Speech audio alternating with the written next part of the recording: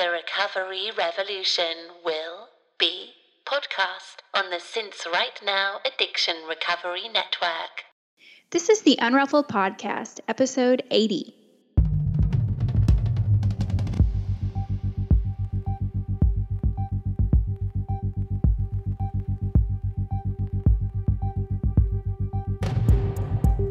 This is a podcast about recovery through creativity. We live an intentional life. We thrive. I am Sandra Primo. And I'm Tammy Salas. And we are the Unruffled.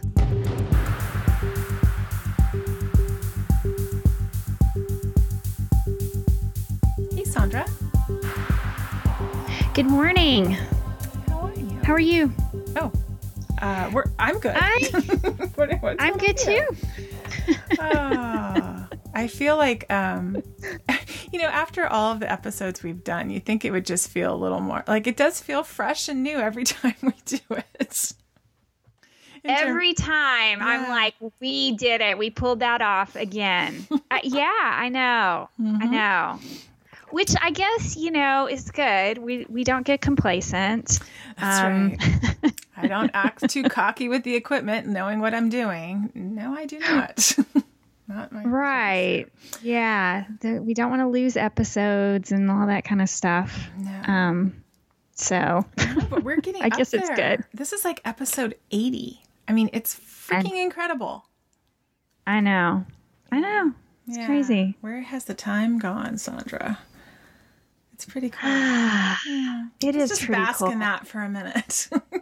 I know. Let's do it. I'm just raising my tea glass to you right now, Sandra. Because, I mean, we show up every week for each other, and it's so beautiful. And even if we didn't have this podcast, I would hope that we could show up every week for each other. But this is like this other thing that joins us, that kind of keeps us committed to each other, too, and kind of tethered. Yep. I know. Right. Because as much as we put our own amount of effort into it, it's its own thing too. Mm-hmm. And so I feel really lucky that we get to do this and we get to put it out into the world. I mean, it's so funny. Every other day I have a woman that pings me and says, I just found your podcast, and I just love it. So we're kind of in a little love fest bubble here, and I want to share a little something that, speaking of like the love fest and women, I had a Tea and Toolboxes meeting on Sunday, with, I think 6 women total were there. And that has kind of been born of just this idea of what we've talked about here on the pod about in real life connection and how key and important that is.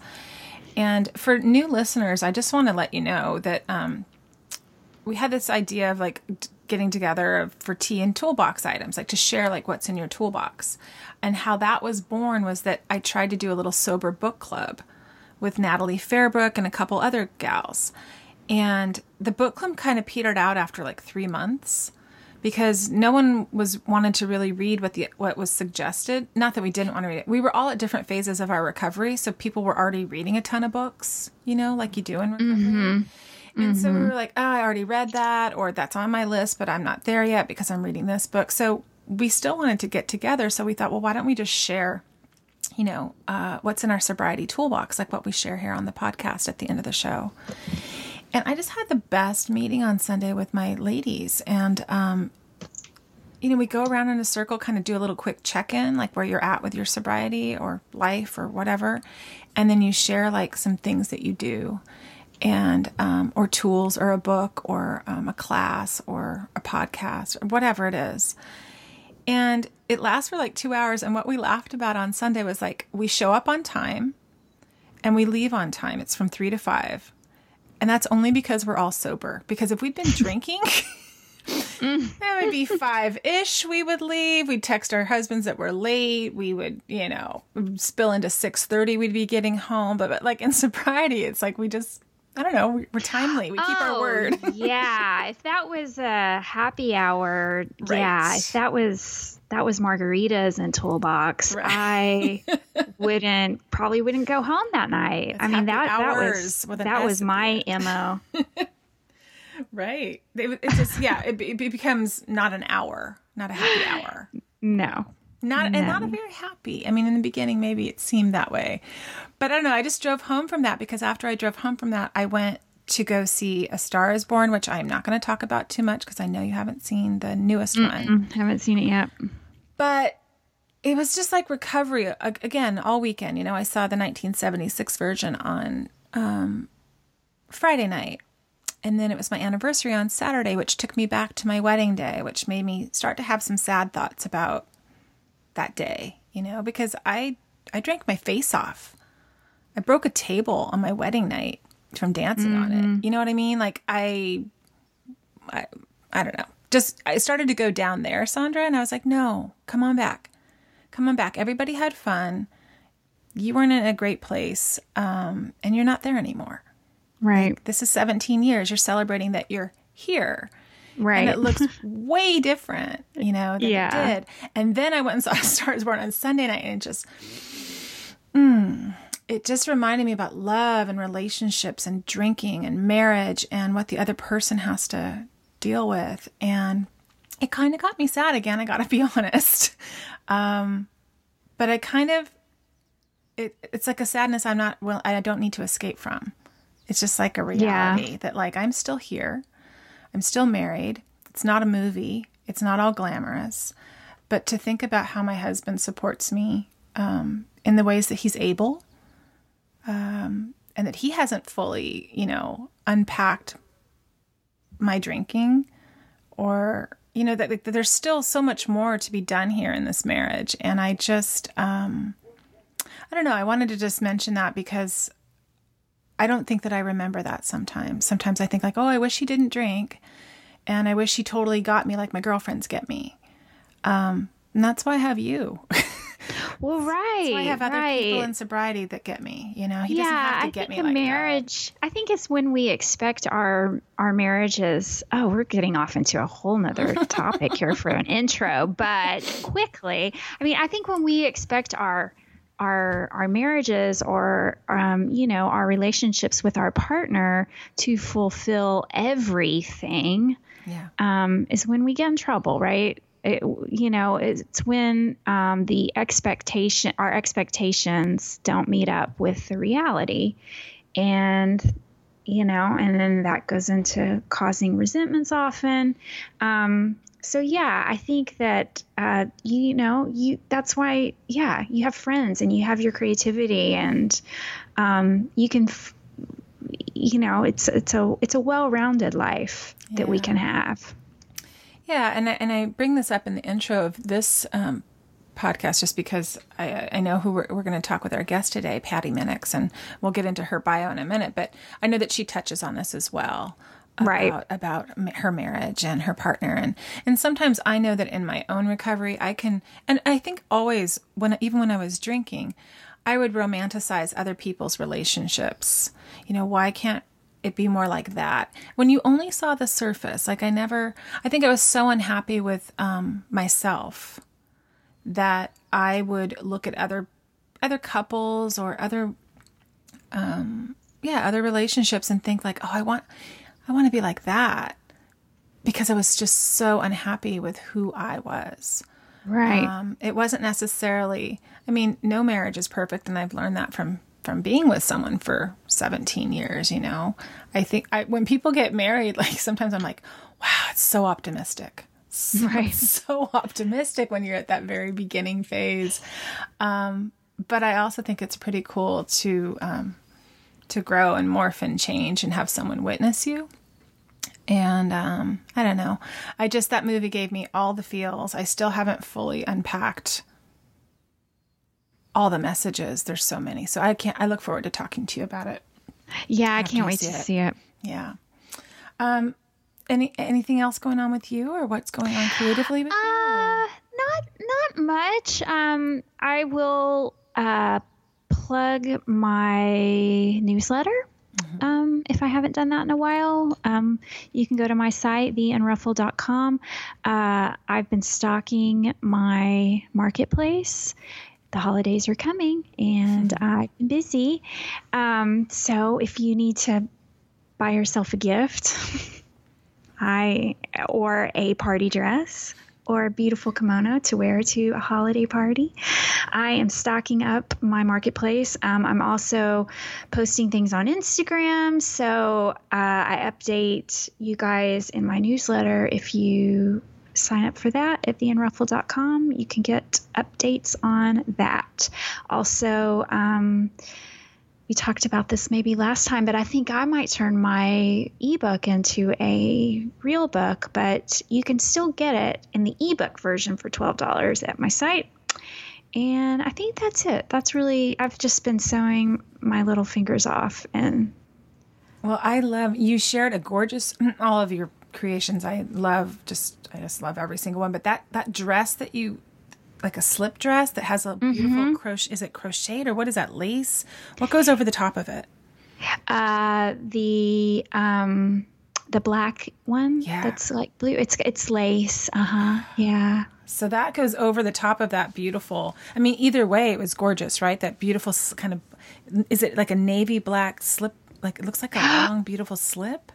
Oh, right. It's like it's just like a cotton jersey, dip dyed halter dress that's actually black. Black, okay. My phone made it kind of blue looking, but it's actually black. And then there's an overdress. Yeah. The overdress. Wow. That's made out of lace and it's dip dyed and it's all hand stitched. I made it a while ago and I think nobody has bought it. But Deanna tried it on actually at the Women's Circle, and it looked beautiful on her. So, yeah. So anyway, I put it on just to snap a picture and put it on Instagram just to kind of show, because things on a mannequin don't really translate as well as they do on a body. So no, I liked seeing them on you. I liked seeing that, and that was two versions, because you could wear the dress, the dip dye dress, just by itself, or you can also add that beautiful lace overlay, which that's what I saw in Deanna at the Women's Circle when she tried it on. So really beautiful, and yeah. When I wear your kimono, Sandra, I feel like $1 million in it. Aw, thank you. Like when I wore it to the silent disco at She Recovers and just was dancing like I was Stevie Nicks or something. Like I just loved it. Oh, thank you. Yeah, it was really good. So the thing about your turning your ebook into a book, I'm excited for you.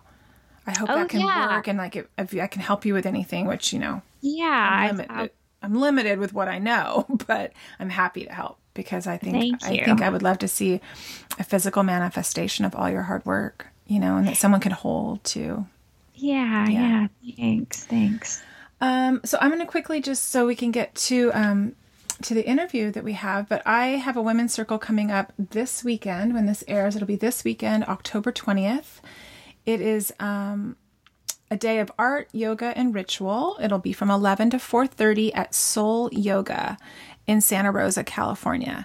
So that's about an hour north of the Golden Gate Bridge, if you're not familiar, in Northern California, north of San Francisco. You can register online at nataliefairbrook.com. And I am part of this Women's Circle. The other teachers will be Natalie Fairbrook and Nikki Hale, who's been on the show here. And we are kind of focusing on recalibration, the season, restoring ourselves, kind of getting ready for the winter. Nikki's going to lead us in an exercise about the life-death life cycle from that book, Women Who Run with Wolves. The author's name is escaping me right now.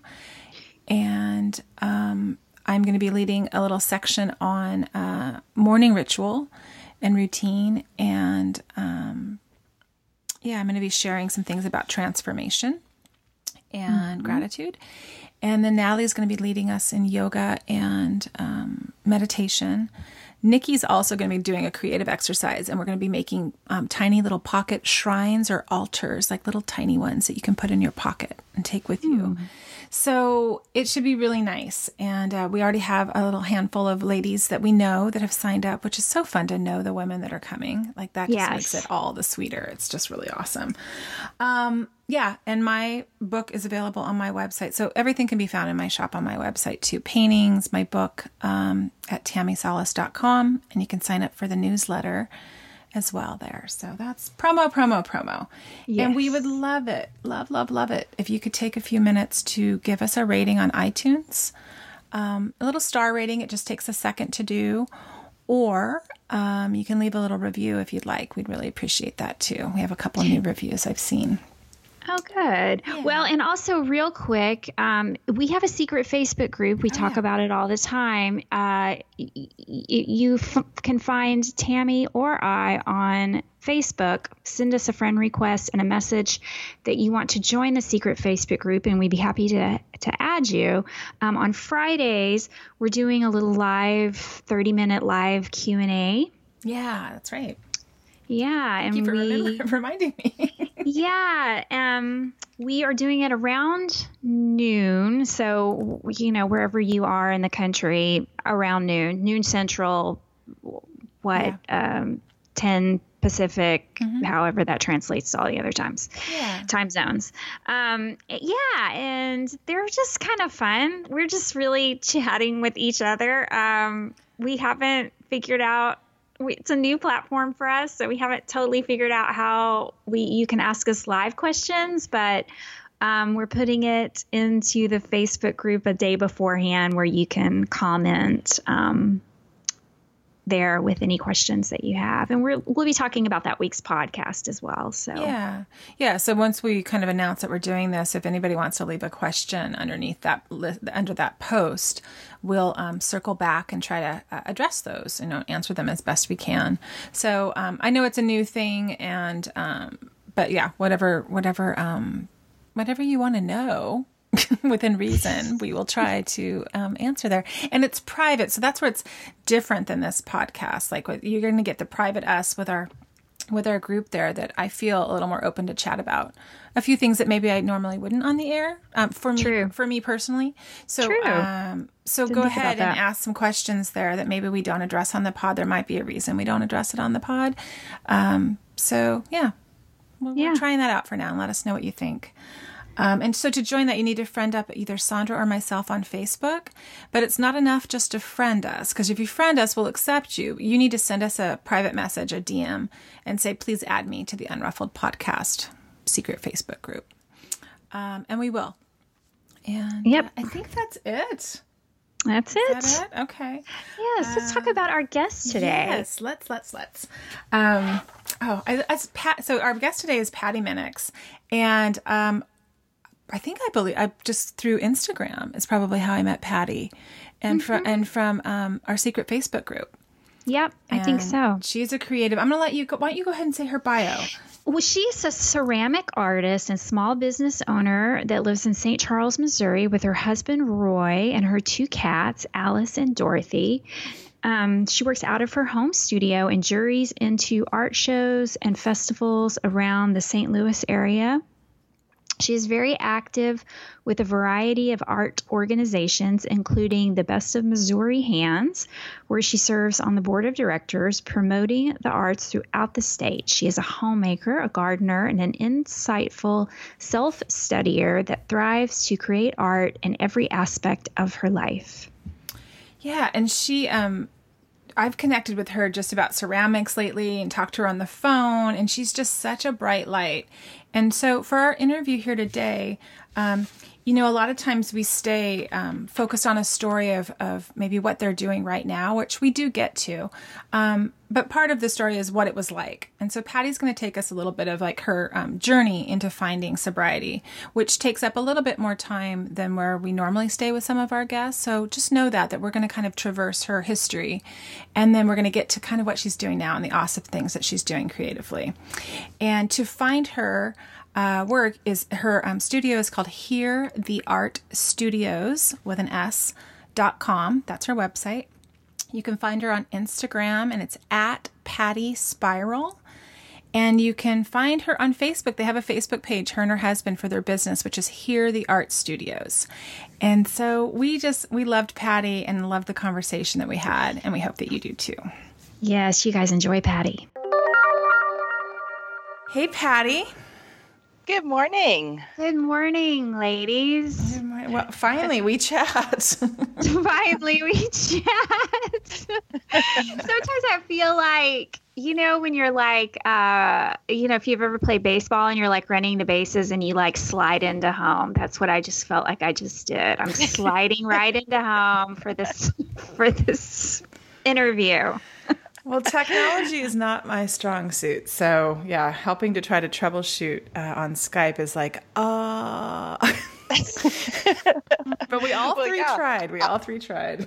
I only just learned it like within the past 2 weeks, so I completely understand. You're doing great, Patty, with it. Well. That's why we call ourselves artists. Although, I don't know. We should get this tech thing down, shouldn't we, if we want to live amongst the real world?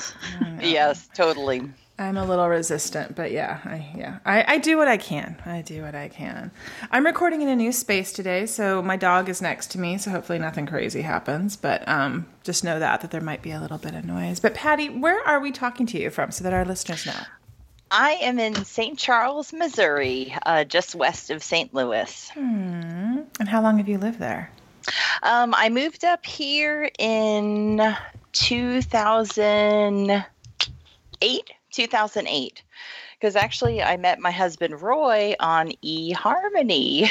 Aww. Oh, and we get to chat about Roy a little later, don't we? I'm excited to hear about him. He's a good guy. He does sound like a good guy. I always love to hear the stories of the dating sites actually working out. There's someone in my family, I probably shouldn't even mention who she is. But anyway, someone in my family met someone through a dating site too, and they're happily married 10 years later. Yeah. Yeah, it really was a neat. I mean, I got married when I was really young and had been married and then divorced. And, I decided I got to a point in my life, and it was like 2007, that I was like, okay, if I seriously want to find someone else, I knew I wasn't going to find them in the bars. And I decided to go ahead and give eHarmony a try. I liked it because you actually had to pay, and it was an investment. It wasn't just a free hookup kind of a thing. And I started talking to Roy in, I guess it was like the end of September. We started messaging through eHarmony, and then we didn't actually meet face to face till like the end of November. So we talked and really got to know each other for a couple months before we even met face to face. And, it was one of those, by the time I came up here for the visit, I knew right away. I was like, oh yeah, this is definitely the guy. This is the guy I want as my husband. So okay, and we're jumping ahead here, but is he an artist as well? Is he an artist as well?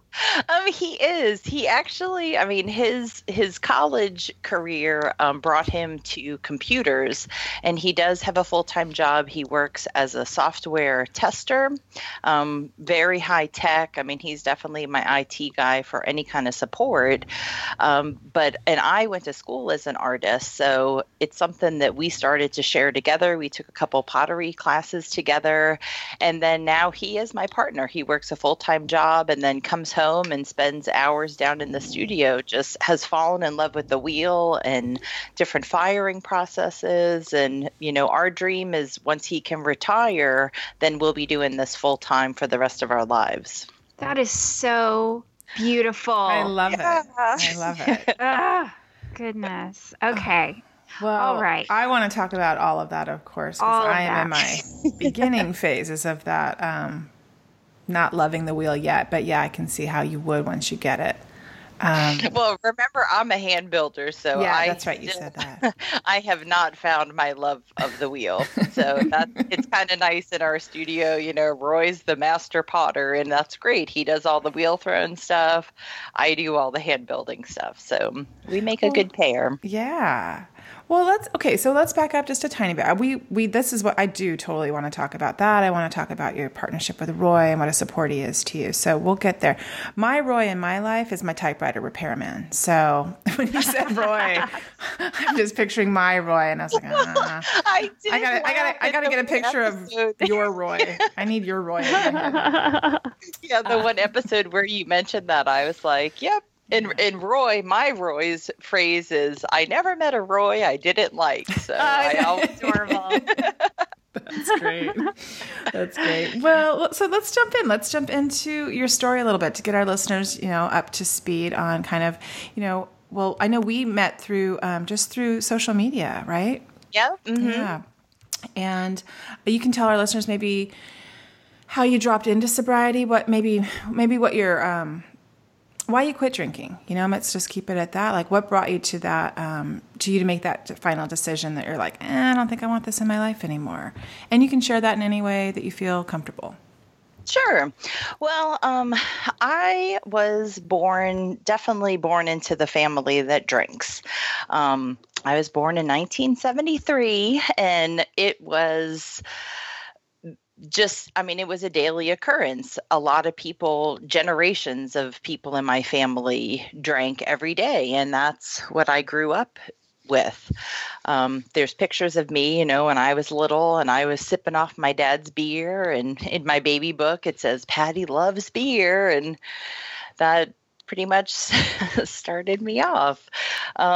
So I guess when I was, I'd say probably like 13, early teens, I have a couple older siblings, so it was not uncommon for me to start drinking with them when I was that young, holiday gatherings, different things. Oh, sure, let Patty have something to drink. And it was something that I saw every day. And it didn't seem strange, or, it was the norm. It definitely was the norm for me of growing up. And everyone, my dad every day would have his shot of whiskey and his beer constantly. That's what I grew up with. And when I was younger, I did go to some different Alateen. My mom, was having a lot of issues with my dad and just his drinking and dealing with his drinking. So she would go to Al-Anon meetings to look for support, and I would go with her, and I would go to the Alateen meetings, geared toward, basically kids of alcoholics. And I guess I couldn't really relate to that, because for me, I really didn't think of him as an alcoholic. He was never, he definitely was always drinking, but I don't ever remember him really being like what I pictured in my mind, what an alcoholic was, what a true drunk, looked like. So, it's, just growing up in that, drinking with my sisters, and my one sister and I look a lot alike. So, there were times where I used her ID, and just drinking was a huge part of my growing up. And then, of course, like getting into high school, going out with friends, it just, it was always drinking. Everything revolved around drinking. Yeah. Well, it's like a gradual, it seems harmless, right? Right. Yeah. And it was just, you feel good, you laugh, you dance. It was part of every celebration. It was part of every, sadness, funerals, every party we ever had it was always drinking. Yeah. Right. And you do what you know, right? You knew that. So it's like, why would you didn't question it? Right. And I never, when I was younger, I never really saw it as a problem. I didn't really see what the big deal was, where it just, it's everywhere. Every show, I would watch, everyone's drinking like it. We live in a culture that completely glorifies drinking. Yeah. So, as I got older, of course, I always laugh because you hear like, oh, marijuana is the gateway drug. But honestly, I think alcohol is the gateway drug. If you're willing to take some kind of a substance to alter how you're feeling, that opened it up for me where it was, I started smoking cigarettes and I was smoking pot and, I was pretty much willing to try most things because it was always a party atmosphere. It would just, we had a good time, always that quest of just, feeling good. And I never really had bad hangovers, or there wasn't really, when I was younger, it never seemed to be a problem. And then as my life progressed, we all walked down different paths and things. And I ended up getting divorced from my first husband back in 2002. And I had gotten married when I was 20. So I didn't really have the, I was married before I was even of legal drinking age of 21. So I never really had the going to bars and just partying when I was, before I got married the first time. So it definitely came out once I got divorced. Then it was like, just wild craziness. The idea of love and relationships, I was so against that it was all just about partying and a good time and going out and, How old were you when you got divorced, Patty? Just so I don't have to do math this early in the morning. I was 28, 29. Yeah. 28 was when I left the ex.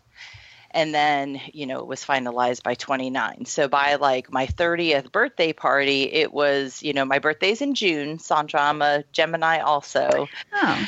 So it definitely marked the, beginning of summer. And it was just all about drinking, partying, having a good time. That was it. That was pretty much, yeah, that was my goal. I had gone to college.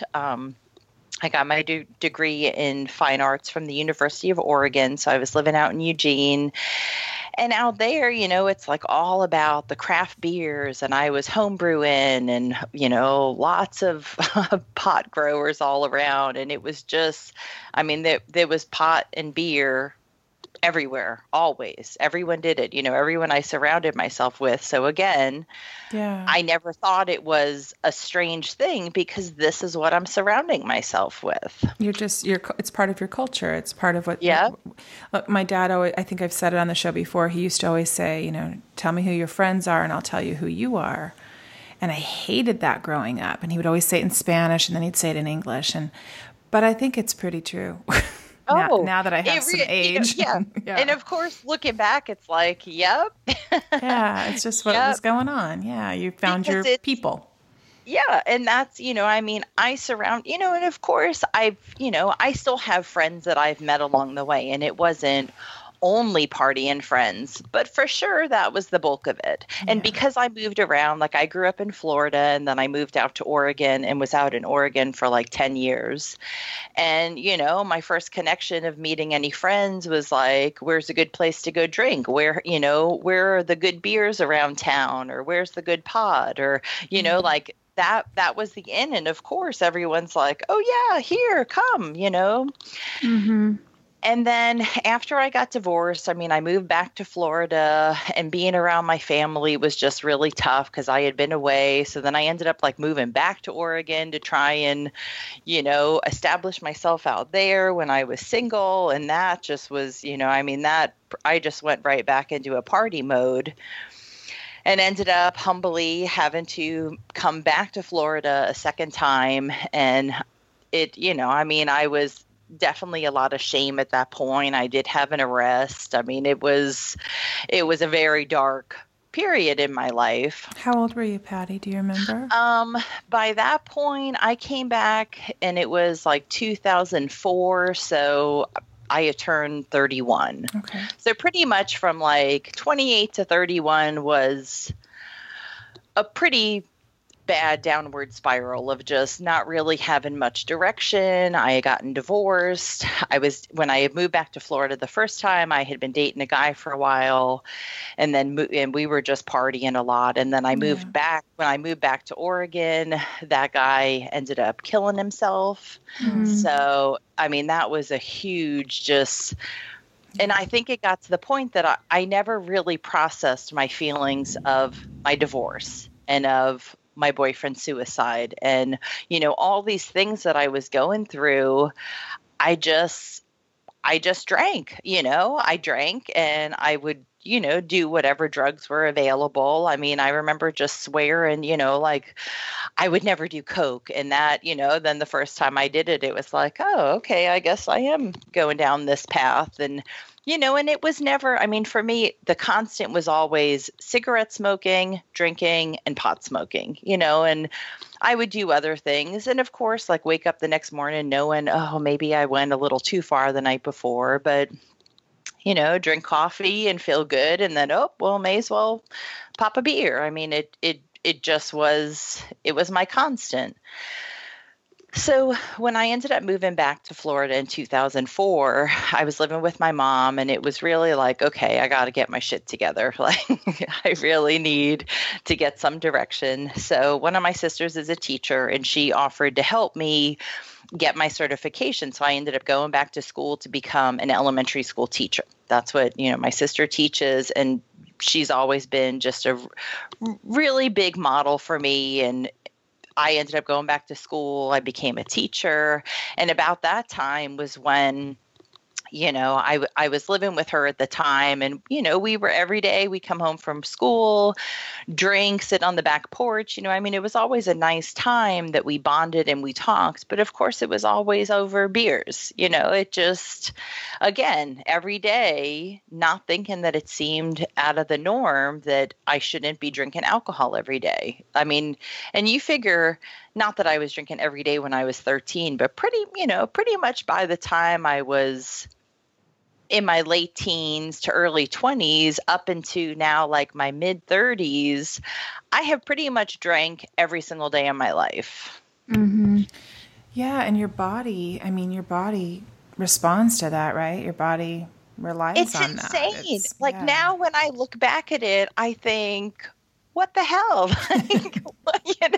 I can't believe I even survived what I put my body, I mean, obviously it goes to show what an amazing body we each have, like the human body. Right. It right. heals, Mm-hmm. But then you also hear about people that die or suffer, severe consequences physically from in taking that much alcohol. So then you realize how lucky, we all are. Yeah. Well, I mean, it's really crazy because even now I look back and think, I mean, as I said, it's generations and generations of drinkers in my family. And I think back to all the different health problems that, either I've had or my family members have had. And at no point did anyone ever say, I wonder if it has to do with the amount of alcohol I'm drinking. Mm-hmm. That's it's not a question. It's like it doesn't even enter the mind. I mean, I blamed everything else on the way I felt. It's my emotions, it's my hormones, it's perimenopause. I mean, I blamed everything else. Yeah, but the alcohol. It's of course every outside source. It must be everything else going on. It can't be the fact that I'm sucking down, bottles of beer or bottles of wine or whatever it is every single night. Right. Poison that's also a depressant and addictive. Yeah. But I'm sure it's not that. Right. No. Well, it's not even a thought. It's not even a thought. Well, so help us get to, I know you're going there, but help us get to where you're like, what the fuck am I doing? Okay. Right? Because I know you're going there. Well, that was definitely the first. Like in 2004, when I had gone back to Florida, and then, I was working at Nielsen TV ratings, working the night shift, biking to the call center every night, was there. And that's pretty much when I was like, okay, what am I doing? So then I decide I'm going to go to school. I was able to quit that job. I focused on school, went back, got my certification, became a teacher. And then at that point was definitely like, okay, what am I doing? So then that's how I ended up getting onto eHarmony. I met Roy, he was living up here in St. Louis. I was down there, and I would call him I would get home from a night out at drinking and call him, just of course, completely trashed on the phone, would fall asleep, pass out on the phone, and the next day I would talk to him and he would be like, Patty, what is going on? And I was like, oh, I just happened to drink a little too much that night. But of course it was like every night, Yeah. So then when I moved up here in 2008, so that summer or that school year, I finished my school year and packed up my car and I drove all my belongings in my little Saturn, my little golden chariot. I drove up in 2008. And pretty much like from when I first got here, of course, I'm drinking every day. And Roy would say things to me as softly as he could, kind of say, I notice you're drinking every day, and Now, were you guys in the same town at this point? Yeah. Yeah. Okay. I mean, I moved up and moved in with him. Okay, got it. So he could actually observe your daily behavior. Yes. And this was, that was a huge thing because as much as we were talking every day and sharing so much of our lives together and, visiting, now we are now completely submerged into each other's worlds. And then, of course, I'm up here. I didn't know anyone, which, when I did my move out to Oregon, I didn't know anyone out there. So I'm an adventurer enough that I can go somewhere and get to know people. But being up here and pretty much my life was completely submerged into his world, of course, how am I going to cope? I'm going to drink. That's what I know how to do. Yeah. So then it took, we ended up getting married in 2010, and it was definitely, my drinking was a topic of conversation. I would have these just, drunken rages of whatever, accusing him of just so many different things that, I think back to the look on his face of just like, what are you talking about? And I know I had just a lot of anger, it's just so much emotion would come out when I would drink. I mean, and it was definitely bad. Like for the following few years, we would have some fights where, I thank God that he kept his cool through all of it. I've punched holes in walls. I just would get so angry and so mad, and just, we would talk about, like, of course, the next day it would be like, okay, I'm so sorry. And, Roy would be like, you got to cage that inner demon, it's like, right. You got to work on that, and it would be, it's not like he ever told me I needed to stop drinking. Of course I knew, like every morning I'd wake up and kind of like be waiting for him to respond, like, oh gosh, what did I do last night? Like I knew I was blacking out. Like most nights when I would go to sleep, like I just kind of barely remembered the last of the conversations. It was bad. Like I knew it was bad. It was like in the morning, right? Like you're waiting for the other shoe to drop in the morning. Like what did I say? Yeah. Is he going to fill in the blank, right? Like, cause I have a blank. And I'm waiting for him to fill it in. Like I'd wait to see his reaction and just kind of like, okay, he smiled at me. Good. Okay. I didn't say anything, or Patty, he would just look, and it was horrible. Like, and of course, again, I look back and think, oh my God, like why was I living my life like this? You're waiting for him to inform you about your behavior through how he's reacting to you in the morning, right? It's like a puzzle all the time. We're like that's why I call it sober CSI. We're trying to put it together. We're trying to put it together. True. It really is. And even like, before I moved up here, when I was just out partying, it would get to the point that some mornings I would go outside and look at my car to make sure, A, is my car in the driveway? B, is it smashed? Did I hit anything? Thank God I never had a DUI. I never hurt anyone. I never hurt myself because, of course, stupid me, like I thought I was invincible. Like, yeah, but you did hurt yourself, I'm sure.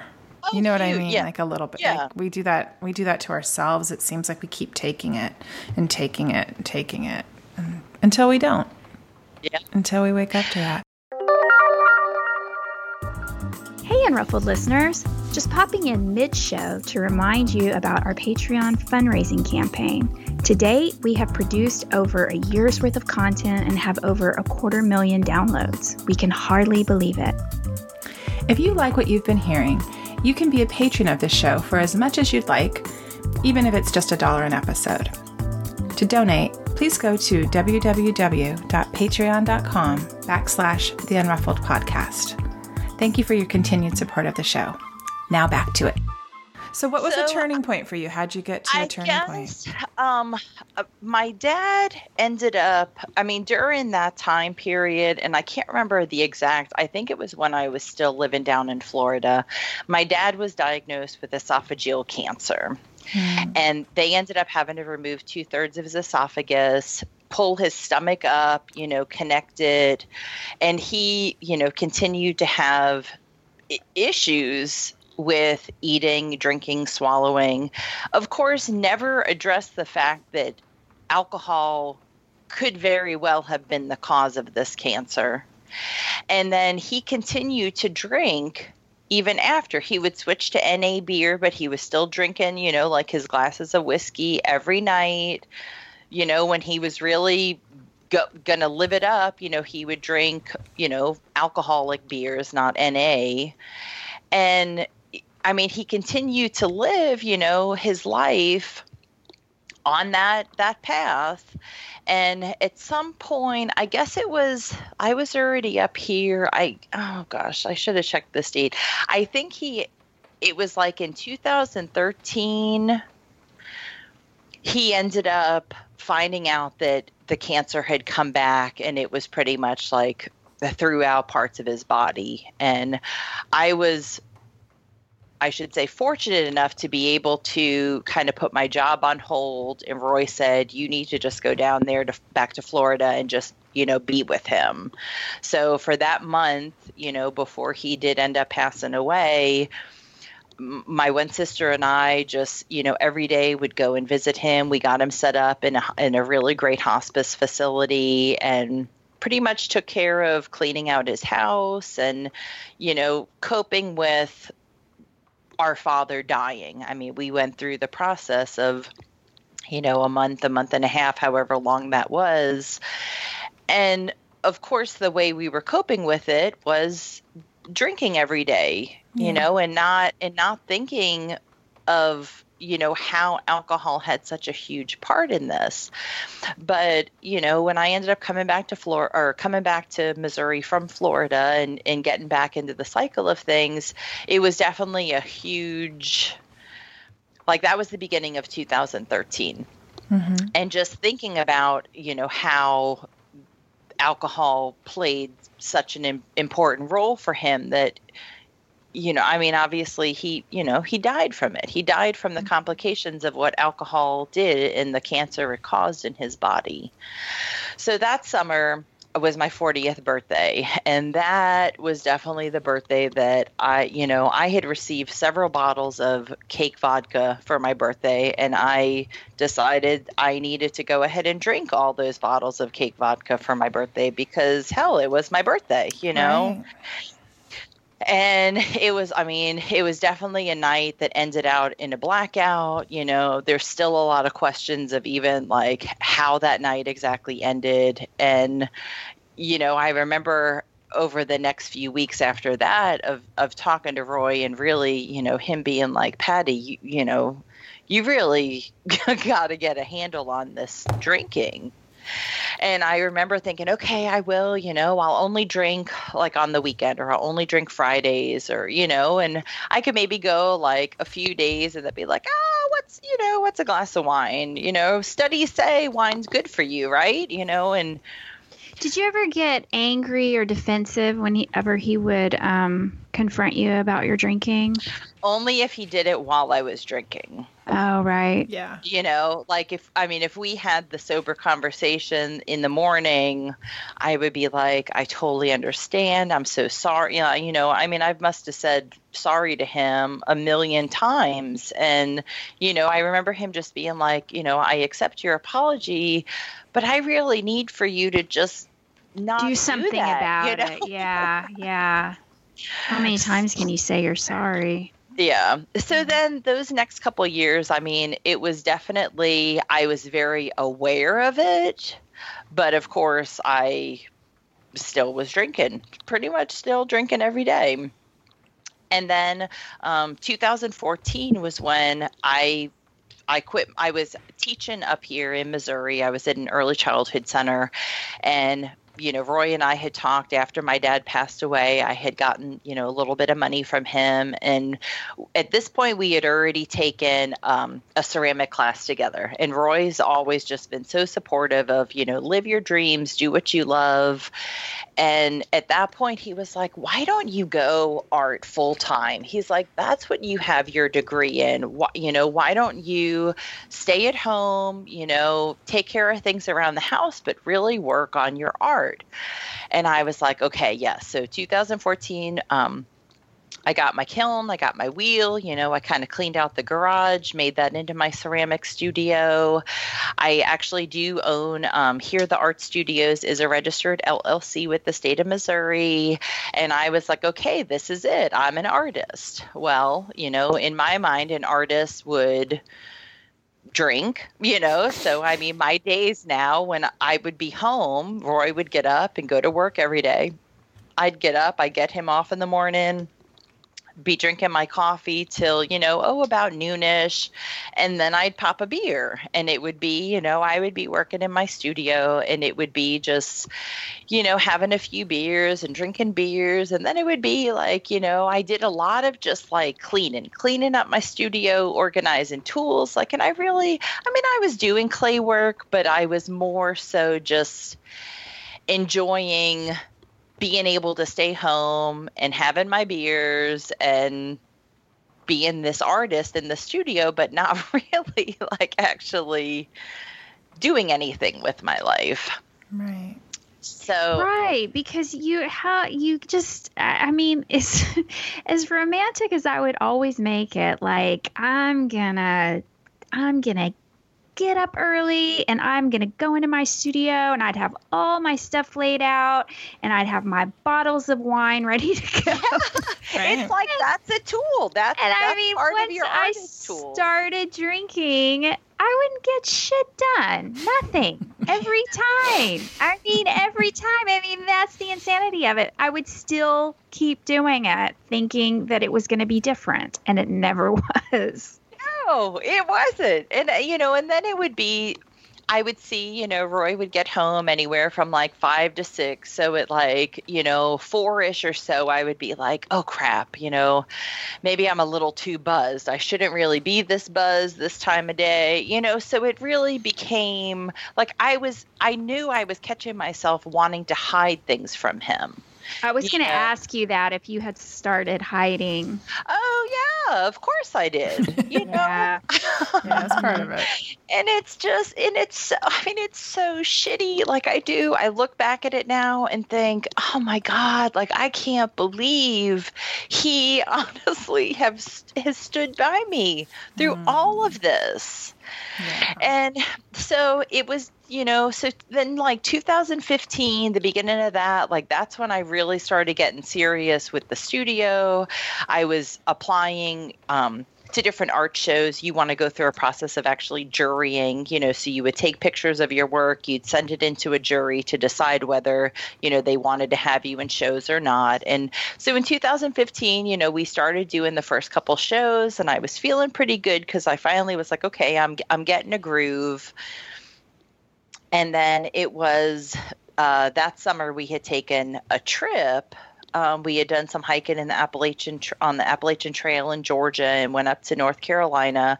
And of course, it was all about drinking. It was, we went to Asheville, and it was oh, I couldn't wait to go to all the different brew pubs. It was just drinking, all about drinking, and then we went to visit my cousin, and, my cousins and I, we would hang out and we would drink. That's just, drinking was what we did to have fun there, and anything else, whether we played pool or went and heard music or whatever, that was always second. It was always for me, what are we going to drink? When are we going to drink?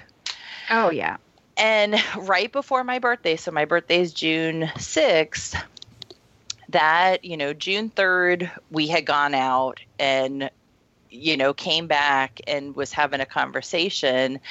And Roy pretty much point blank came out and said, Patty, if you're going to keep drinking the way you're drinking, our relationship is going to end. And it wasn't, it wasn't a threat. It wasn't an ultimatum. Like, it really was just kind of a matter of fact. Yeah. And he, I mean, gosh, he's just such a great guy. And he really was like, it's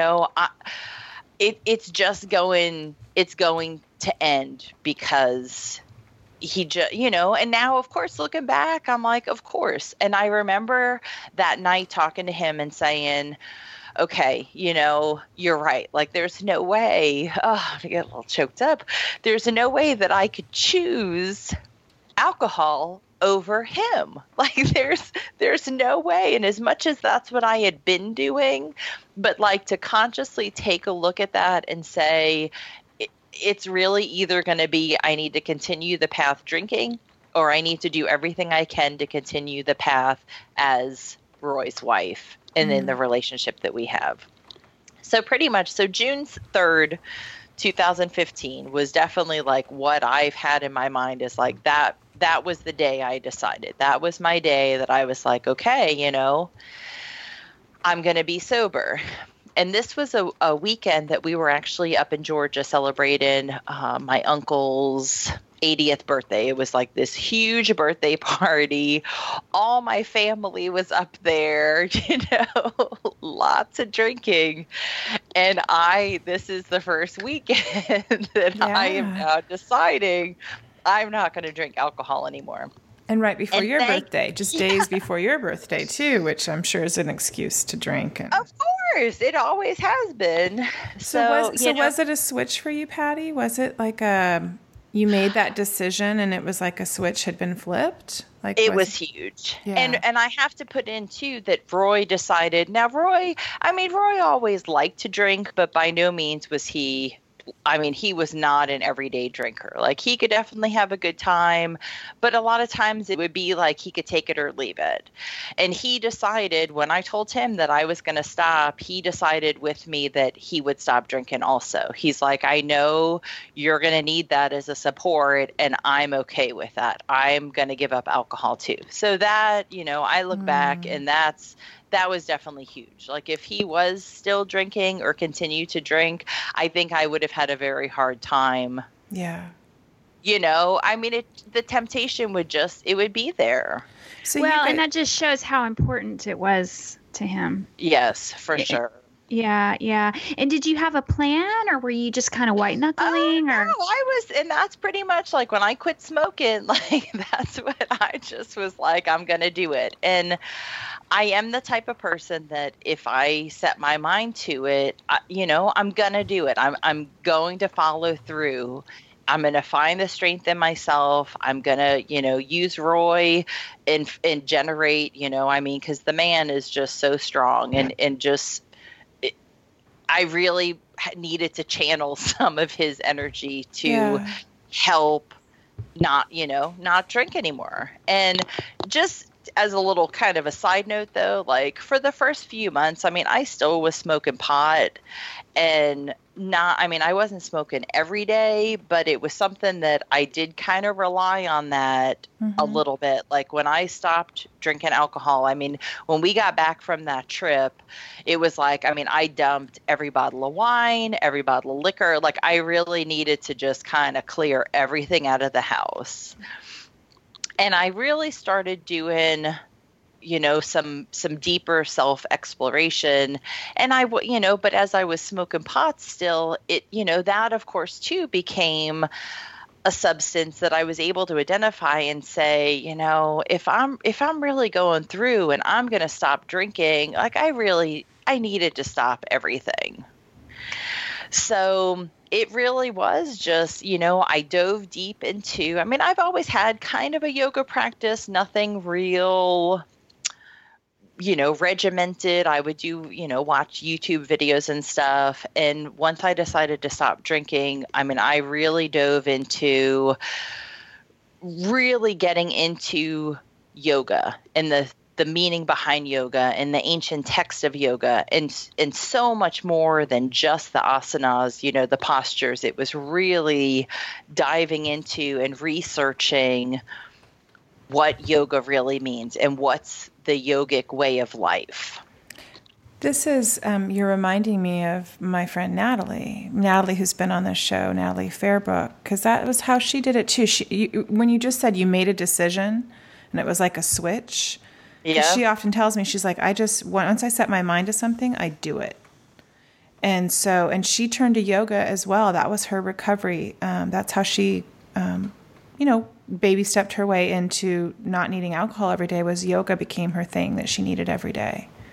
Yeah. And that's, doing the postures, as well as I really got into meditation too. And, that's something now. So this past June was my 3 years, sobriety date. And, I look now to the way I'm living my life and how, yoga was definitely my, when I first started it, it was not, an everyday thing. And even today, at this point, I mean, I do it most days, but, I also allow myself some forgiveness that if I wake up and I want to sleep a little bit later, or I'm, my body's just not feeling it, like I'm okay not doing it. But, if I go a day or two and hadn't done it, my body's telling me, oh yeah, you need to stretch.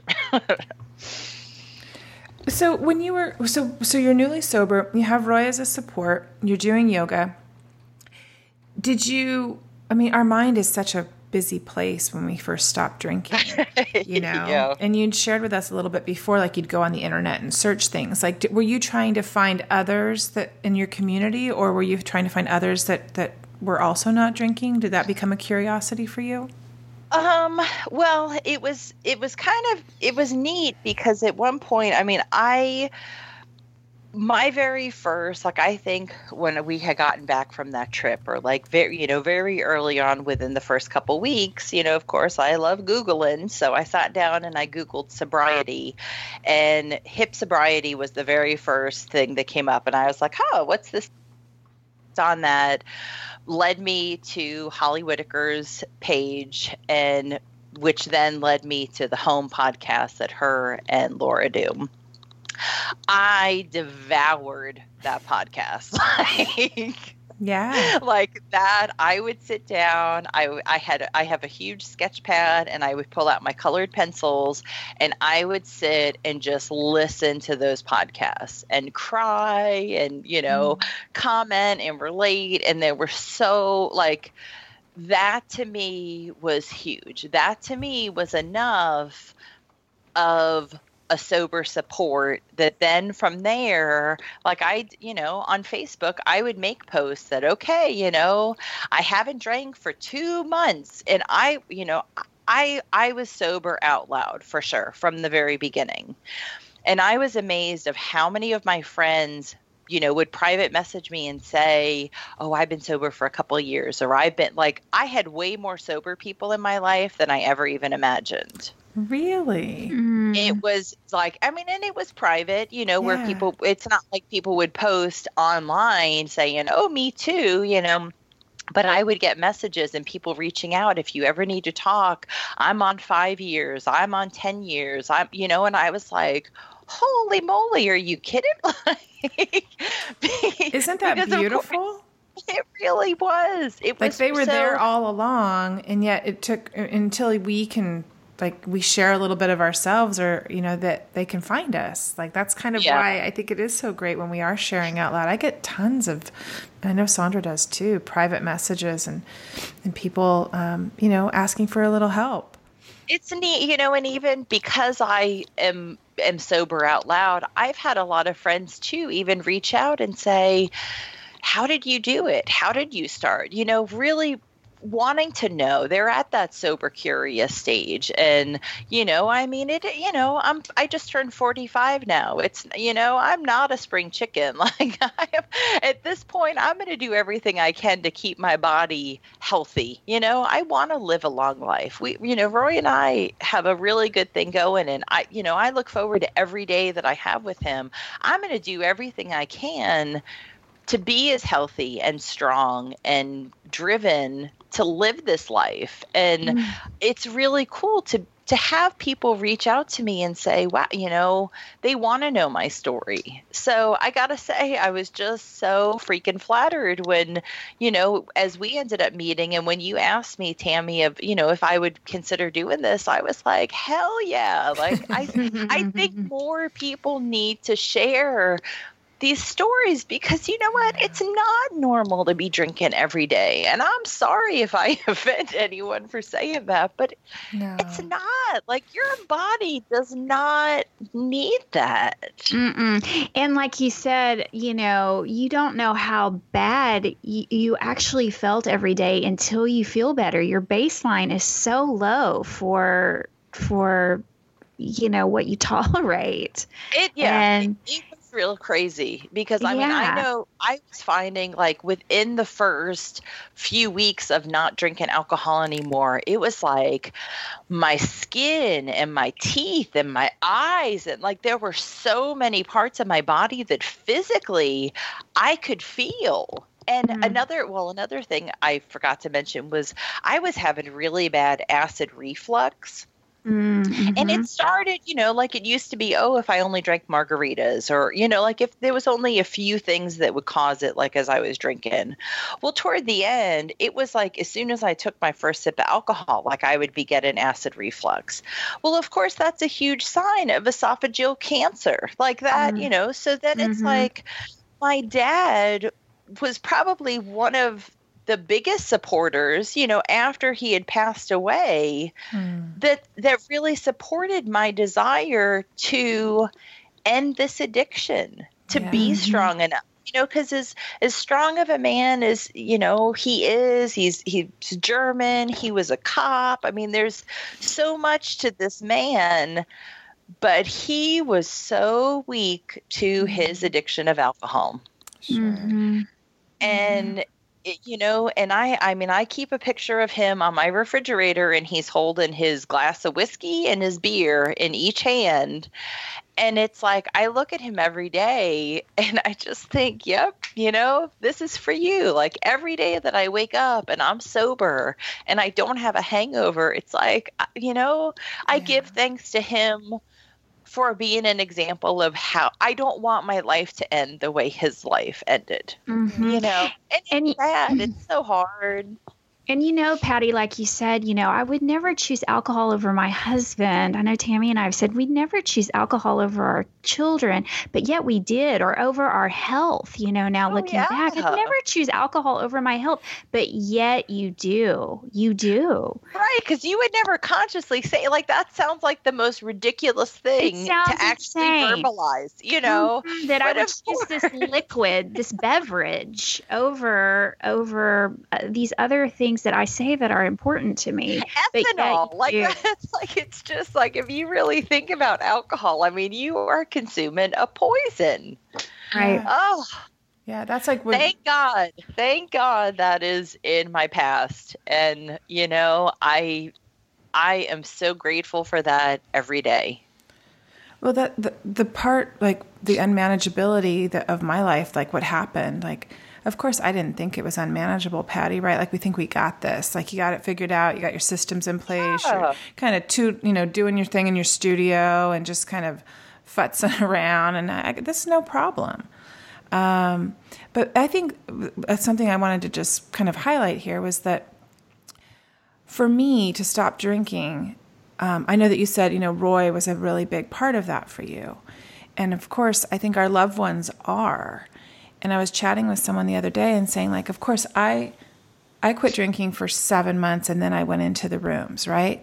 Well, I went into the rooms to kind of prove to my husband that, like, I got this figured out. Like, I'm proving to you that I'm taking this seriously. I'm proving to you that I I'm serious about this. Is basically, that's what I wanted to punctuate.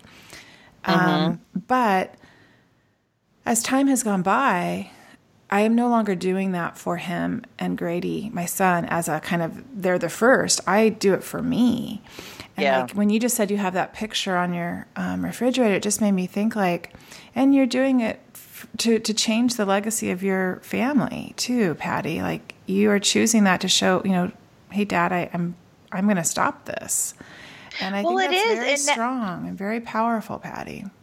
It's so crazy because now, I have a lot of nieces and nephews, and a lot of them are of drinking age or close to that, and I'm looking at them and I want to be an example. Like I was definitely the example for them of how to drink for a long time. Like I think about them growing up. I had a nephew, I still have a nephew, but I had a nephew that loved, like, my family, they had a golf cart, and it would be like he loved driving it when he was little, like 8 years old. He would love taking me for rides on the golf cart, and of course I always had a freaking beer in my hand. Like I'm thinking, what the hell? Like what? You get to show up differently now, right? And that's what's Sandra does, I do, when we choose to kind of remove this one thing from our life, we get to show up differently.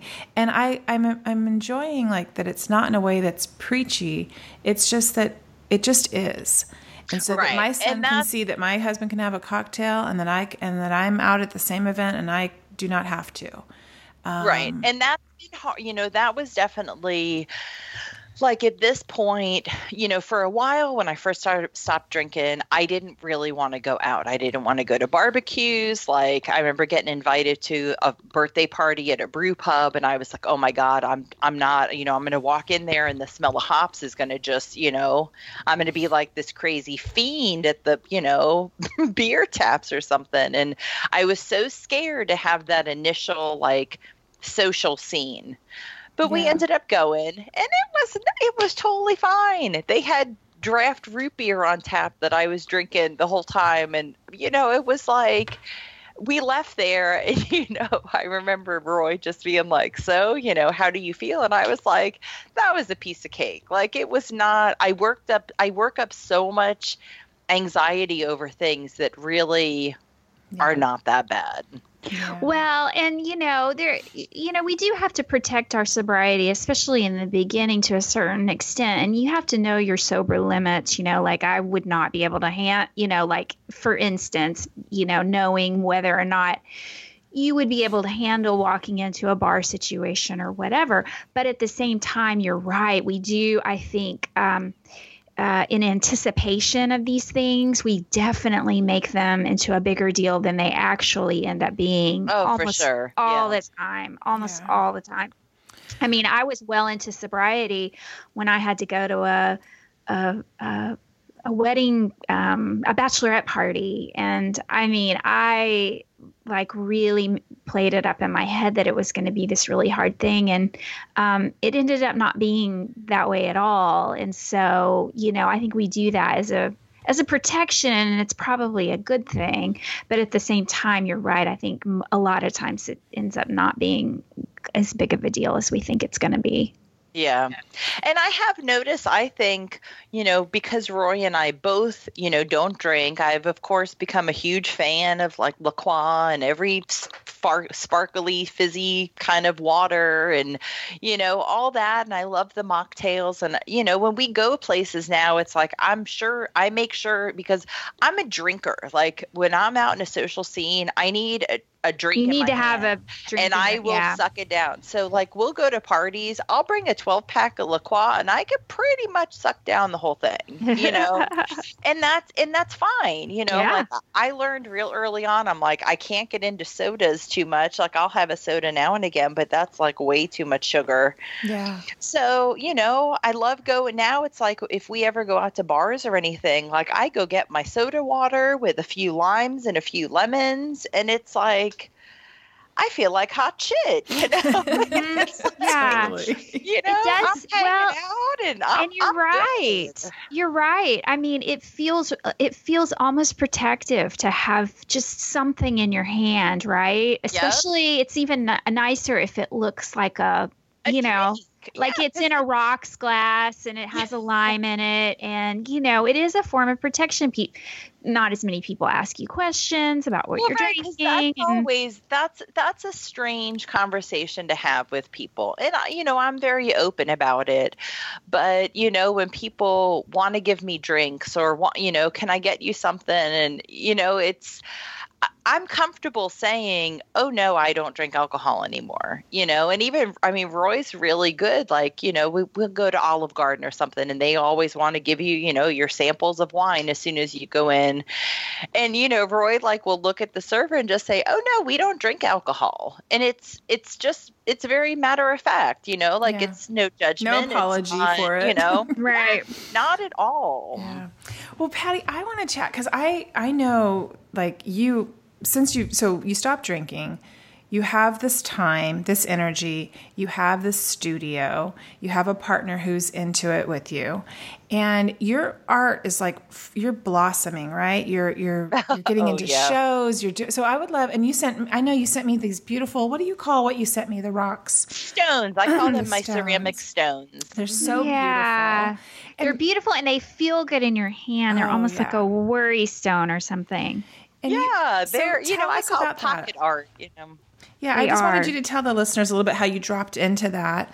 And you definitely inspired me, along with my art professor, about taking ceramics this semester. So I know that there's a little bit of a void when we stop drinking, right? There's all this time that we used to have, buying the alcohol, sitting around drinking the alcohol, being hungover from the alcohol. So you have all this time. Yeah. What did you do with it? I dove in, feet first, just jumped right in and really explored creatively all my different techniques that I could do with my hand building. So I'm considered a hand builder. I don't use the wheel. I build everything by hand. So I do different techniques of pinching or coiling, or now I have a slab roller. So I roll out slabs of clay. I know what that is now. And and it looks very cool. I like how it just flattens out the clay. Fun. Well, and you can use all sorts of things to texture it. Tammy, you have to try that out. I love using pieces of burlap that you roll out your slabs and then they'll have the burlap texture. Or, I'm at the point now where I'm just constantly, when I go to thrift stores, I'm trying to find different fabrics with, you can use doilies or any kind of lace or anything like that, you could roll out in the slabs. So I did a lot of exploring, just looking up different videos, researching different artists I liked. And at that same time also, I became very active in a couple art groups in the area here in Missouri. There's one, the Greater St. Louis Art Association, that puts on some shows in the St. Louis area. Just became a very active member with them. I joined a statewide organization called the Best of Missouri Hands that now I actually serve as a board member. And it really freed up the idea that I didn't have to be home so I could drink. That was a huge, I never wanted to do anything at night because it was I don't want to have to drive. I'm drinking, Right, I'm busy. It's 5:00 somewhere. Come on, Yeah. So once I stopped that, the freedom to go and do things and go to different art openings at galleries and just really submerge myself into the art culture in this area was huge. And I know I couldn't have really done that. I could put on a good front when I was drinking, and I could do what I needed to do, but my desire to be at home drinking was pretty much what I wanted, Yeah. Where now, as much as I am a homebody, I love being at home. I love being here. I have 2 cats, and it's just, I don't really want to leave the house that often. But what's so wonderful is the option. You have the choice, the freedom. Totally. Well, and even if there's an emergency or something, I started thinking about that. in reference to people with children, where it's like, if you are just, drunk off your ass and you get some emergency phone call, what do you do? How do you go into? And luckily, I mean, I was never in that situation where it didn't happen to me. But at this point now, like, knowing if I got a call in the middle of the night, or if, we're out somewhere and there's some kind of an emergency, like, I am with it. I have the capability to do what I need to do. And there's nothing clouding my mind or my vision or, anything. Like, that's very empowering. There's definitely, I've used the term of just, finding my strength in my sobriety, and it couldn't be any more true. Well, and the studio that you've built now, the work that comes out of your studio that you and your husband have built together is just amazing. You're winning awards and getting into shows, and you're just really just taking it on. Thanks. And I got a little sidetracked there with my last little spiel. But so my work that I'm doing, so I really explore, I am a big hiker, so I love collecting rocks and things. So the stones that I started doing are these small pieces of clay. I form them in my hand, and I create all sorts of different patterns and textures, and I use a variety of glazes. I've gotten into doing ones that now I've stamped. So for a couple of the past two recovery or art exchanges we've done, like I did, these neat stamp stones with specific words and phrases on them. Yeah. Say, I love this too. And it's given me the opportunity to really, let out my creativity and really explore. And there's nothing, again, nothing's clouding it. Like, I'm really going for a very clear mind. And, even in my yoga quest, it's really that quest to live my true self, to find my authentic self, to live exactly what my life's purpose is. I love that. Isn't it beautiful? God, that's beautiful, Patty, because that is. It's like you woke up to yourself. It was. And there was so much, of so much of what I've come back to has already been shown to me in my past. Like, I started exploring Buddhism and Taoism and Eastern religions when I was a junior, in my junior college, like in the early 90s. And, I was introduced to my first yoga class when I was going to school at the University of Oregon. And like, there were so many things that it was so close. It was so there. But because I was drinking or high on pot or, for whatever reasons, like, I would see things and be like, yeah, that's cool. But man, have you tried this new IPA? Like, it was just. Well, it's like it's so close, but it's so far away too. And it's like when we do stop drinking, I feel like we can tap into what brought us joy before. What were we dabbling in that for me, I'll speak for myself, that I was afraid to do. Art, I was afraid to do. To be seen, I was afraid of. To write, I was terrified of. Still doesn't sit so comfortably with me. But I'm willing to show up now. And that's why I think I went back to college, was to prove to myself, like, I can finish something that I really loved. But also what I'm doing, Patty, with that is that I get to dabble in the things that were interesting to me way back when. And I get to marry it with where I'm at in my life right now. And like signing up for the ceramics class after meeting you and after chatting with my art professor she's a painter, but she also does ceramics, and her husband does it as well. They have a wheel at home. And now that's like become a passion of theirs together that they do, reminded me of you and Roy. And it was like, I want to try this thing that I can't control. But I can. It's like, it's twofold. You can't control it, but you are controlling it, right? Like the clay. And I thought the metaphor of that spoke to me. as well. There's so many lessons in clay. Like, I can't even believe everything that comes every time I'm in the studio. Yeah. Well, I know for me, I've always said that, so in Buddhist philosophy, one of the things you read about a lot is impermanence. Nothing lasts forever. And the idea that, you can get rid of your suffering as long as you release any kind of attachment and accept the idea of impermanence, that, nothing really lasts. Mm-hmm. And I've always said that working in clay has been that is my lesson of impermanence. From the very beginning, you start working with the clay, and at any moment, you can lose it, whether it's working on the wheel or hand building. Things slump, things fall over. Yeah. It can break apart.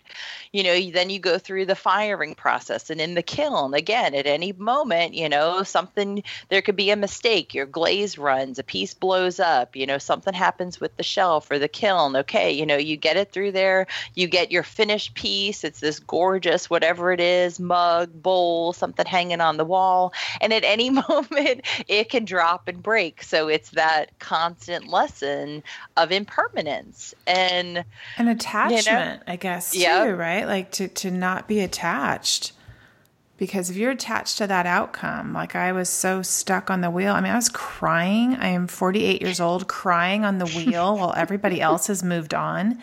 And did the tears help loosen up your?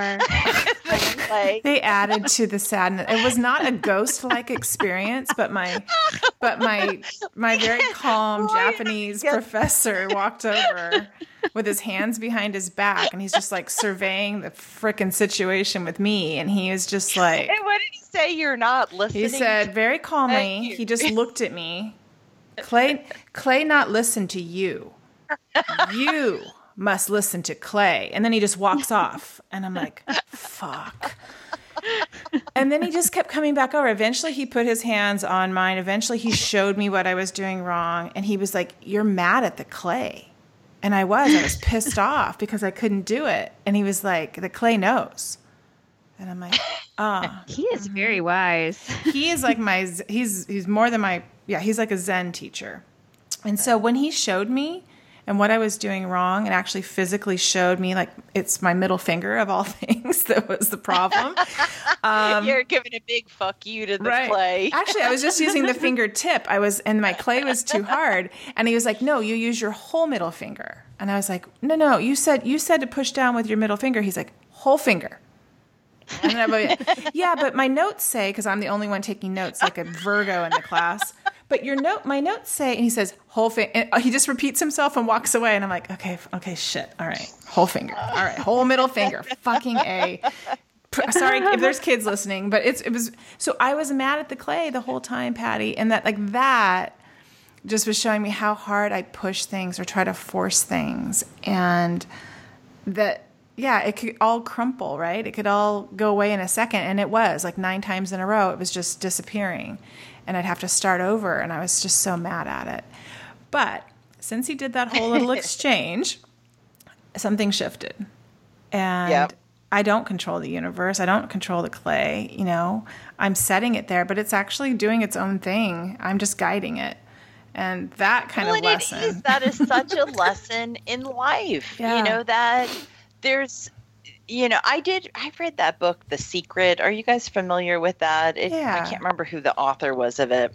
Yeah, I don't remember. It's Abraham. It's based off of Abraham Hicks.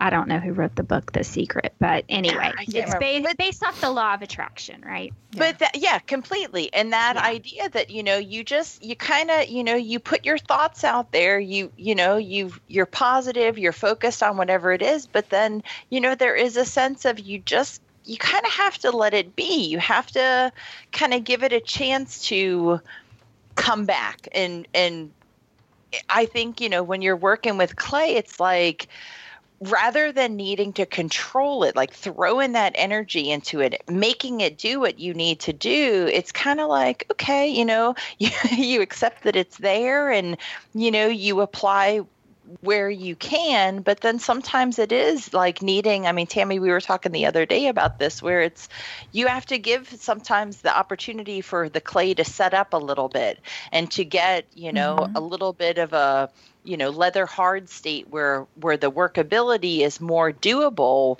And sometimes that's really hard. I know when I'm on a good groove and I'm making some different stuff, I'm playing around with some of these real fun sculptural pieces now, and like I want to keep pushing it, but I've lost enough pieces to know that it's like sometimes you got to just kind of step back, give it some time, and it's such that it's such a good visual of how I need to be living my life. Well, it totally relates. I mean, there's so many lessons in there that relate to sobriety. I mean, the willingness to let go, right? The patience, the acceptance, the idea of surrender. So it's all in there. And I find that with all of the art classes that I take or art that I make, it's there to teach me a lesson. I mean, that's not its sole purpose. It teaches me a lesson if I am willing and ready to hear it. If I'm not ready, then nothing happens. But it's interesting. It's just interesting, especially this medium. I'm enjoying it. I'm enjoying the lessons. Well, and I love the idea of the elements, earth, air, fire, and water. And if you look at it, the clay, you have the earth and you have the water in the clay. And then in the firing process, or big fat tears. Thank you, Sandra. Thank you. Okay, I'm done now.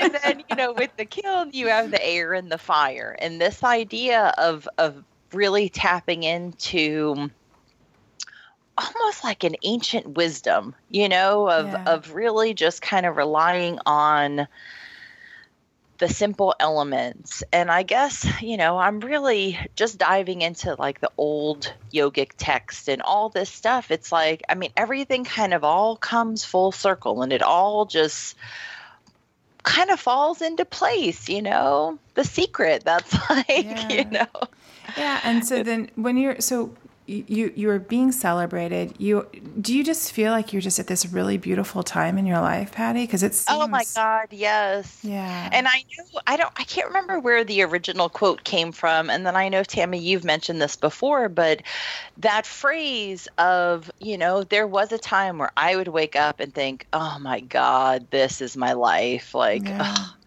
I don't know if I can really do this. Like, I think I might just need the couch and Netflix. Like, there's nothing I want to do with my life. Now it's like, oh my God, I wake up in the morning, I'm like, holy moly, this is my life. Like, it's like you're rejoicing. What should I do today? I mean, a lot of times Roy will leave for work, and he'll say, live your dreams. And that'll be, like he'll give me a kiss goodbye, and that's what he says. And it's, I think back to a time when I was young, and that's, you hear that a lot when you become sober, is kind of refer back to the child you were at 5 years old, or, like just kind of a simpler time. And my two favorite things were playing house and making art. Like that's what I did when I was, younger. I would play house. I would rearrange things. I would make beds. I would, like play house. I would cook. Yeah.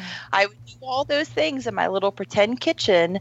And then I would do art. I had markers. I had crayons. I had Play-Doh. I mean, like I couldn't get enough art in my life. And I remember saying, I was going to grow up to be an artist. Like that realization recently hit me that just brought me to tears, where I am living my dream. I am a homemaker. I get to stay home and I take care of our house, and, I do the laundry and I do the cooking and I do the cleaning, and I couldn't be happier with it. I love that that's, I create our house into a home. Yeah. And then I'm here and I'm making art too. So it's like I play house and I make art. And that's, I love that. That's a Patty. that's a good life. Yeah. That is a good freaking life right there. Amen. Yeah. Oh, Patty. Well, I know. Look at the time. I'm sorry that I'm watching time a little bit. That's a beautiful place to stop. You have come full circle. Yeah, it's pretty awesome. Yeah. Well, we at this point of the show, Sandra, do you have anything else before I move on? No. Good? Yeah. This is the part of the show where we share our Unruffled Toolbox. And so for listeners that haven't listened before, welcome. But Patty, we're going to ask her to share 3 items that helps her either with her creative life, with sobriety. Like what's your 3 tools for the week, Patty? Well, and this has been a tough one. I've actually I have several lists written down. I'm not going to go through all of them, I promise. But, like I kept thinking about of course it's changed, like what I needed, the tools I used when I first got sober to what I'm using on a daily basis now, of course, are very different. Mm-hmm. Some things are the same, but well, in an effort, just because we're running low on time, if you want to knock those out and tell us your early sobriety ones, and then you want to tell us the ones now, we just can't spend a ton of time on it. But go ahead, right. Because I know our listeners love this part of the show. Well, I can tell you how it transitions, because definitely my first one, like when I first got sober, I never knew how I was actually going to be able to fall asleep if I don't drink a bottle of wine before that. So for me, definitely chamomile tea and hot baths. I would do Epsom salt and then essential oils. And that to me was like, I needed that every night. It would be like, okay, hon, I'm going to go take a bath. Like I needed to drink the chamomile tea to just kind of help shut down and just soak it in the tub. And I would cry and I would, go through every emotion, and it would almost be like the baptism, the cleansing, the rebirth. Now to transition to present day, I would say just kind of a self-care. Like I still love taking my Epsom salt baths. I love my essential oils, but that's huge. And whatever it, at the beginning of the sobriety journey, it might be different than what you have later on. But really putting myself in my care, putting lotion on my feet every night, all those little kind of things, just self-care, definitely be one.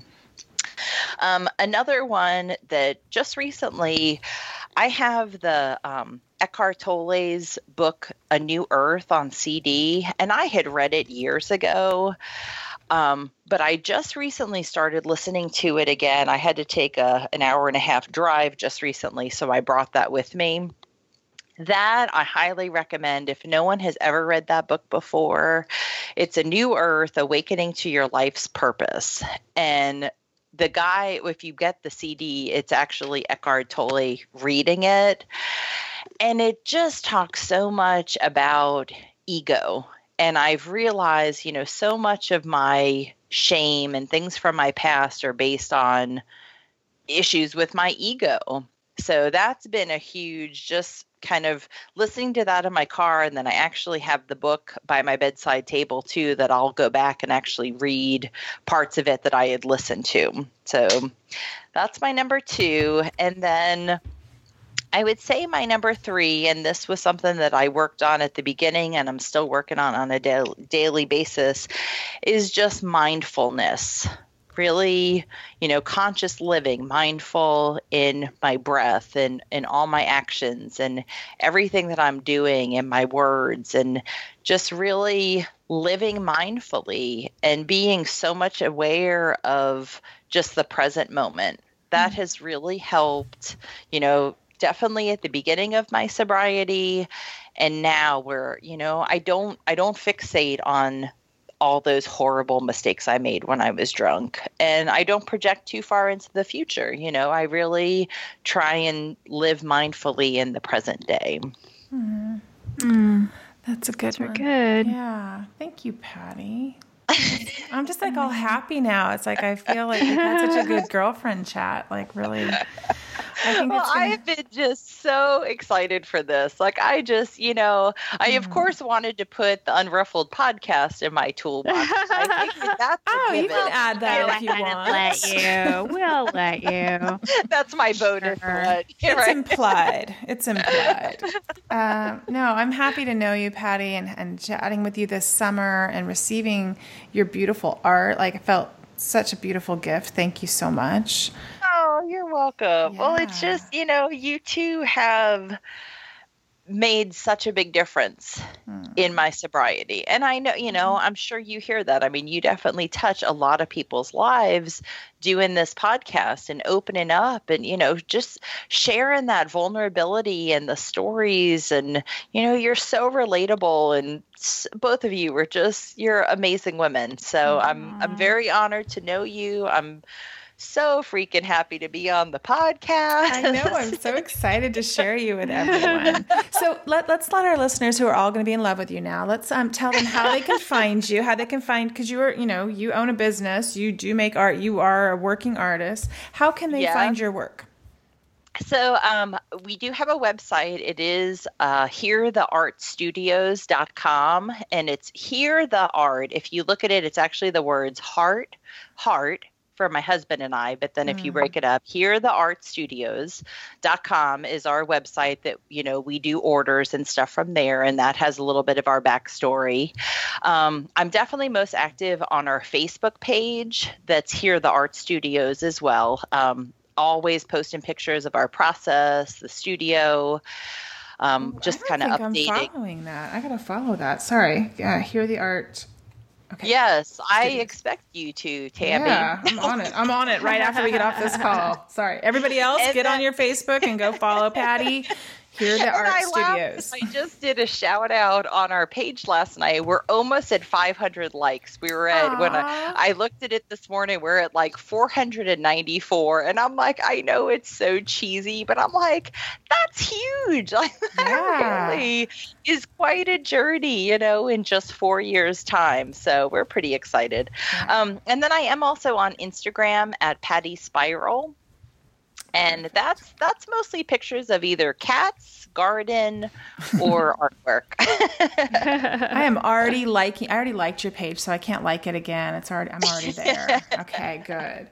But we'll spread the word here, and people can support you. Oh, and you have your stones are on the image there. When they go on Facebook, they can see your stones too that we're talking about today. Well, and it's really neat. I gotta give a thanks to you guys because I did 2 additional sales, Tammy, after you posted the stones on your Instagram stories. I had 2 people reach out to me, and I made 2 sales because of listeners, so I was like, kick ass. It's just, that's the cool thing about, being part of the creative culture, and being able to share things like that. And the same thing, in this group of sober people in the world, it's like you reach out and you make these connections, and it really is. I'm just so happy to be part of it. So thank you. We're happy you're part of it as well, yes, Patty. We are very happy to have you. Well, thank you, Patty. Have a really beautiful day. And yes, all of our listeners, check out Patty. Follow her on her website, heartheartstudios.com, Instagram, and Facebook. Thank you so much, Patty. Oh, thanks, ladies. Patty. Well, have a great rest of your day. Okay. The Unruffled podcast was created and produced by Sandra Primo and Tammy Salas. Our show is edited and mixed by Steve Hecht. Original music composed and performed by Caitlin Schumacher. Original artwork created by Tammy with the help of graphic designers Chris Aguirre and Amy Lanier. Thanks for listening.